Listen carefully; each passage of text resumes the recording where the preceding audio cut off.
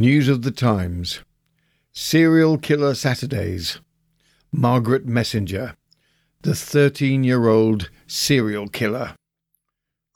Welcome to the launch of our new series, Serial Killer Saturdays.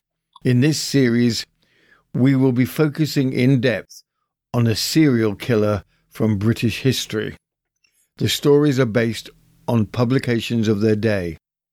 In today's episode, we turn to 1881, looking at Margaret Messenger. Although Margaret is perhaps not considered a serial killer in the strictest sense, she only had 2 known kills, we have decided to include her in this category due to her youth. One note: Margaret was 13 at the time of the murders, but 14 when she was tried. Initial newspaper reports had her age range between 16 and 19 years of age. Margaret seems to have had a real issue with small children, as we recount below, although no real reason was ever given by Margaret as to her motive. We hope you enjoyed the show. From the Manchester Evening News on the 5th of July 1881, extraordinary case supposed child murder. An inquest was opened at Sprunston, about 4 miles from Carlisle, touching the death of a child, 6-month-old, daughter of Mr. Pallister, a farmer. Mrs. Pallister left a servant girl named Margaret Messenger in charge of 2 children on Saturday. Messenger had them both out and raised an alarm that one of them was missing. A neighbour came up and the girl picked up the dead child from a pool of water. The girl first said that a big man took the child from her, but afterwards she said, "Well, I will tell you the truth. I did it all myself, and nobody helped me." It may be stated that a child 2 years old was drowned last week in a well beside the same house, and that the girl, Messenger, took the body out. The inquest was adjourned. From the Derby Daily Telegraph, the 6th of July 1881, the alleged extraordinary murder. The Cumberland police have apprehended a girl named Margaret Messenger, 16 years of age, on a charge of murdering a child 6 months ago. Extraordinary circumstances at Egremont near Carlisle. Last Saturday, Mr. Pallister, a farmer, went to market with his wife, leaving a baby in charge of the prisoner, Margaret Messenger, their servant, who was enjoined to take particular care of the baby. On the previous Monday, another of their children had been drowned in a well. In the course of Tuesday forenoon, the prisoner told a servant lad that while she was asleep, a man had stolen the baby. Subsequently, however, the infant was found dead in a bog not far from the house, with a stone upon its head. And the prisoner, Margaret, though at first adhering to the tale about the man, admitted that she herself had put the baby there and said that nobody had helped her. The bog is only a few yards from the well where the first child was drowned on the Monday. The inquest has been formally opened on the body of the infant and adjourned. From the Dundee Advertiser, the 7th of July 1881, mysterious death of 2 children near Carlisle. The Cumberland police are engaged in an extraordinary case of supposed child murder which has occurred at Sprunston Farm, some 5 miles south of Carlisle. They have taken into custody a servant girl named Margaret Messenger, aged 14 or 15 years, under the following circumstances.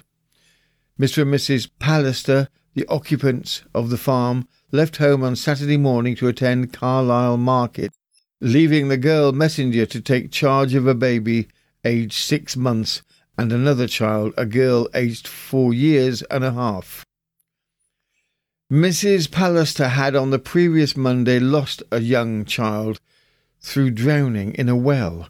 Messenger received particular orders to do nothing but look after the children. At about 11 o'clock, the little girl Margaret Pallister, 4.5, went to a lad named Haffen, who was working in an adjoining field, and said a man had taken away the baby. Haffen immediately went to the house and asked Messenger if it was true. She said it was, and asked him to go and look for the child. He did so, but his search was fruitless, and he returned to his work thinking he had been hoaxed. Half an hour later, however, he saw Messenger carrying the body of the child, and on her telling him the child was dead, he at once ran for the neighbours, and also gave alarm to the police, who subsequently arrested Messenger, the charge being having caused the death of the child. Mrs. Story, the woman summoned by Haffen, did all she could to restore animation, but without success. Messenger says she found the child lying in a boggy piece of ground in the neighbouring wood with a stone on its head. She at first said she fell asleep, and that while she was asleep a man took the child away. Afterwards, however, she said she took the child and put it in the bog unaided. The bog where the murder took place is, it may be stated, only a few yards from the well where the child was drowned the previous Monday. Inquest on the body has been opened and adjourned. From the Carlisle Journal, 12th of July 1881, the inquest. The inquest was resumed at White Key Inn, Dunder, yesterday morning. Mr. J. D. Semple, Superintendent of the Police for Cumberland Ward, was the first witness called. He said, "On Saturday, 2nd of July, I proceeded to the farm at Spruceton in the occupation of Mr. Pallister, and arrived there about 7. On entering the kitchen, found Mrs. Story there, and after some conversation I went upstairs and found the body of a female child. The clothing was wet and covered with mud, and a good deal of mud adhered to the face and arms, and the mouth was nearly filled with mud. I came down to the kitchen and gave directions for Messenger to be kept in the kitchen when I first saw her. I afterwards proceeded to the wooded ravine in company with Mrs. Story. The wooded ravine adjoins the house, and there is a well in the face of the ravine, which is about 60 yards by a footpath across from the house. The water from the well runs to the bottom of the ravine, where it has formed a small swamp or bog, on which it was not safe to walk, as in some places it would take one up to the knee. About 3 feet from the edge there was an indentation in the mud, such as would be made by the body of a child. It was very distinct, and was about the same size as the body of the child in the house, but I did not measure it. There was a mark where a stone had been lifted from, and at the place where the child's body had been lying, I found a large stone lying within half a foot of the head. I went back to the house, where I found Margaret Messenger still in the kitchen, where I left her. I then told her that I had to charge her with the wilful murder of Mary Elizabeth Pallister, by putting her in a pool of mud and water and holding her there until she was dead. The superintendent of the police then went on to recount the original story made by Margaret, that she had fallen asleep, their baby had been taken from her, and she had asked for help from the neighbours. Margaret was reminded of the confession she had made to Mrs. Story, and she then repeated the same, that she had done it and nobody had helped her. The surgeon then testified that the child was a remarkably well-nourished child, apparently approximately 7 months old. The clothing was saturated with mud. The face, head, neck and arms were covered in a thin layer of dried mud, and the legs were free from mud. There was no sign of any external violence. The mouth and nostrils were choked up with firm mud. The tongue was retreated within the mouth and almost totally hidden from view by the mud which partially filled her mouth. The eyelids were firmly closed and sealed together by mud. More witnesses were produced, including the farm boy Haffen, who confirmed he had seen Messenger carrying the dead child. The jury returned a verdict of willful murder against Margaret Messenger, with her trial to take place at the next sessions. The trial took place on Wednesday the 2nd of November. The prosecutor outlined the three possible defences that Margaret could have. If a man took the child, where were his footprints? The mud held all indentations. The only footprints found near the body were indentations made by Margaret's clogs. The child could have fallen into a pool and drowned, but no water was in her lungs. If the child had fallen from someone's arms into the bog, who had carried it there? If it were the prisoner, why had she not merely lifted it back out? The defence focused on the legal technical questions of whether Margaret did indeed understand what she was doing. Did she have guilty knowledge of the crime? The judge summed up the case.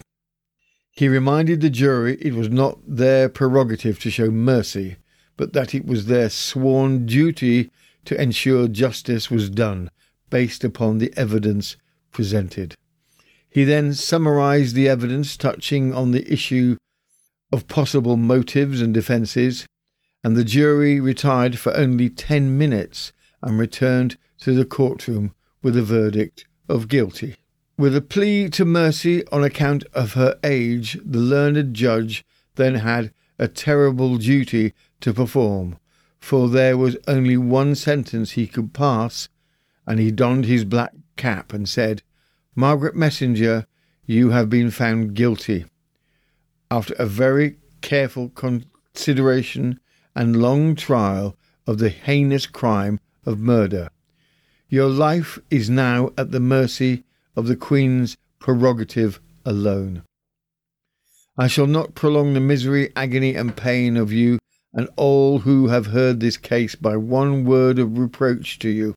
My solemn oath is to pass upon you the dread sentence of the law, that is, that you be taken hence to the place from whence you came, and from thence to the place of execution, and there to be hanged by the neck until you are dead, and that your body be afterwards buried in the precincts of the prison in which you shall have been last confined after your conviction, and may the Lord have mercy on your soul."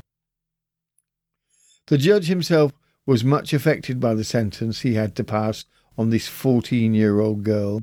Margaret was removed to the jail, and appeals were submitted to the Home Office for consideration by the Crown. The early appeal pointed out that Margaret was shown remorse for her deeds and had written a letter to Mr. and Mrs. Pallister for murdering two of their children, saying also that God had forgiven her, as she now hoped that they would also. She also said that she hoped a new servant would serve them better than she had done. She was examined by Dr. Orange of the Broadmoor Asylum and Dr. McDougall, the Carlisle jail surgeon, with a view to ascertain her state of mind. Dr. Orange reported to the Home Office, and on Tuesday, 13th of December, Mr. Haverfield, the Carlisle jail governor, received the commutation of the death sentence to one of penal servitude for life.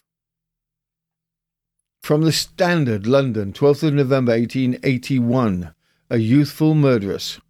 A sentence of death passed upon a girl of 14 for murder is fortunately almost unique in criminal annals, and, in that sense, it is a source of satisfaction to learn that Margaret Messenger, who was condemned at last Cumberland Assizes, has been respited. The girl was in the services of Mr. and Mrs. Pallister, a farmer, and his wife, living in the neighbourhood of Carlisle, and acted as nurse to their 3 children, one of whom, a boy, was drowned on the 27th of June last. And on the 2nd of July, the parents went to the Carlisle market, leaving the baby and the second daughter, aged 5, to the prisoner's care. Whilst at work about 10 in the morning, a hired boy named Haffen was startled by hearing a baby's scream, and on going into an adjoining field he found the eldest child with the nurse, who told him that a tall man had taken the infant away. Later on, she was seen bringing the dead body of the child towards the house, and on being questioned told various discrepant stories as to what had taken place. Further investigations proved that Messenger had laid the infant face downward in a boggy place, placed a stone upon its head, and so suffocated it. She even confessed later on that she herself killed the baby alone and unaided. At the time of committing the crime, she was only 13 and had just attended her 14th year when brought to trial. Between 7 and 14, an infant is prima facie deemed incapable of crime, but if the court and jury have good reason for believing that he or she is able to discriminate between right and wrong, conviction and punishment may follow upon the indictment. This they did in the case of Margaret Messenger, and sentence of death was passed upon her in the usual form, since it is no longer lawful for it to be merely recorded. But it was obvious from the first that effect would be given to the strong recommendation to mercy, on account of the prisoner's youth, which accompanied the verdict of the jury. The juvenile murderess has been respited, and an inquiry is to be instituted into her state of mind. What makes the case more horrible is that she has confessed to Dr. Orange, medical superintendent of the Broadmoor Criminal Lunatic Asylum, that she had murdered another child of the same family, the little boy who was drowned in the well a short time before, having purposely thrown him in. Margaret stated the idea occurred to her, to quote her own words, as she was chopping sticks in the yard, and she took him to the well and drowned him. From the Times, December 14, 1881. Reprieve. The sentence of death on the girl Margaret Messenger, who recently confessed to the murder of 2 children at Sprunston, Carlisle, has been commuted to penal servitude for life. Dr. Orange, medical superintendent of Broadmoor, examined the girl and reported on her state of mind. From the Richmond River Herald, January 29, 1892. Margaret Messenger, whose case created a sensation in England 10 years ago, has been liberated from Woking prison. She was sentenced to death for the murder of a child, being herself only 14 years of age, but the sentence was commuted to one of penal servitude for life. What happened to Margaret Messenger? The Messenger family originated at Chalkfoot, Cumdiavock, near Kirthwaite and Dalston in Cumbria. Margaret had been born there in 1867, had spent her childhood in that area. After penal servitude, she was released in December 1891 from Woking prison, having served 10 years of her sentence. Margaret is known to have lived with her younger brothers George and Joseph at Howrig at Woodside, Roseley, where she was employed as a dressmaker. In 1939 she was known to be living at Howen Cottages in Thursby on her own. It is believed she lived to the age of 91, dying as a spinster in 1959 in the Wigton area. That concludes the Serial Killer Saturday episode of Margaret Messenger. We really hope you enjoyed the show. If you did enjoy the show, please subscribe and tell your friends. Subscribing really helps us. We're aiming for 1,000 subscribers. We upload longer episodes 4 times a week. They are uploaded on Tuesdays, Wednesdays with our new series we are launching, Whitechapel Wednesdays, Thursdays, and our popular Serial Killer Saturdays, with shorter but we believe still interesting stories uploaded on the other days of the week. For our podcast listeners, you can see this podcast with the associated pictures on our YouTube channel at News of the Times. You can find the link in the show notes. Thank you again for watching and listening. This has been News of the Times, and I am Robin Coles.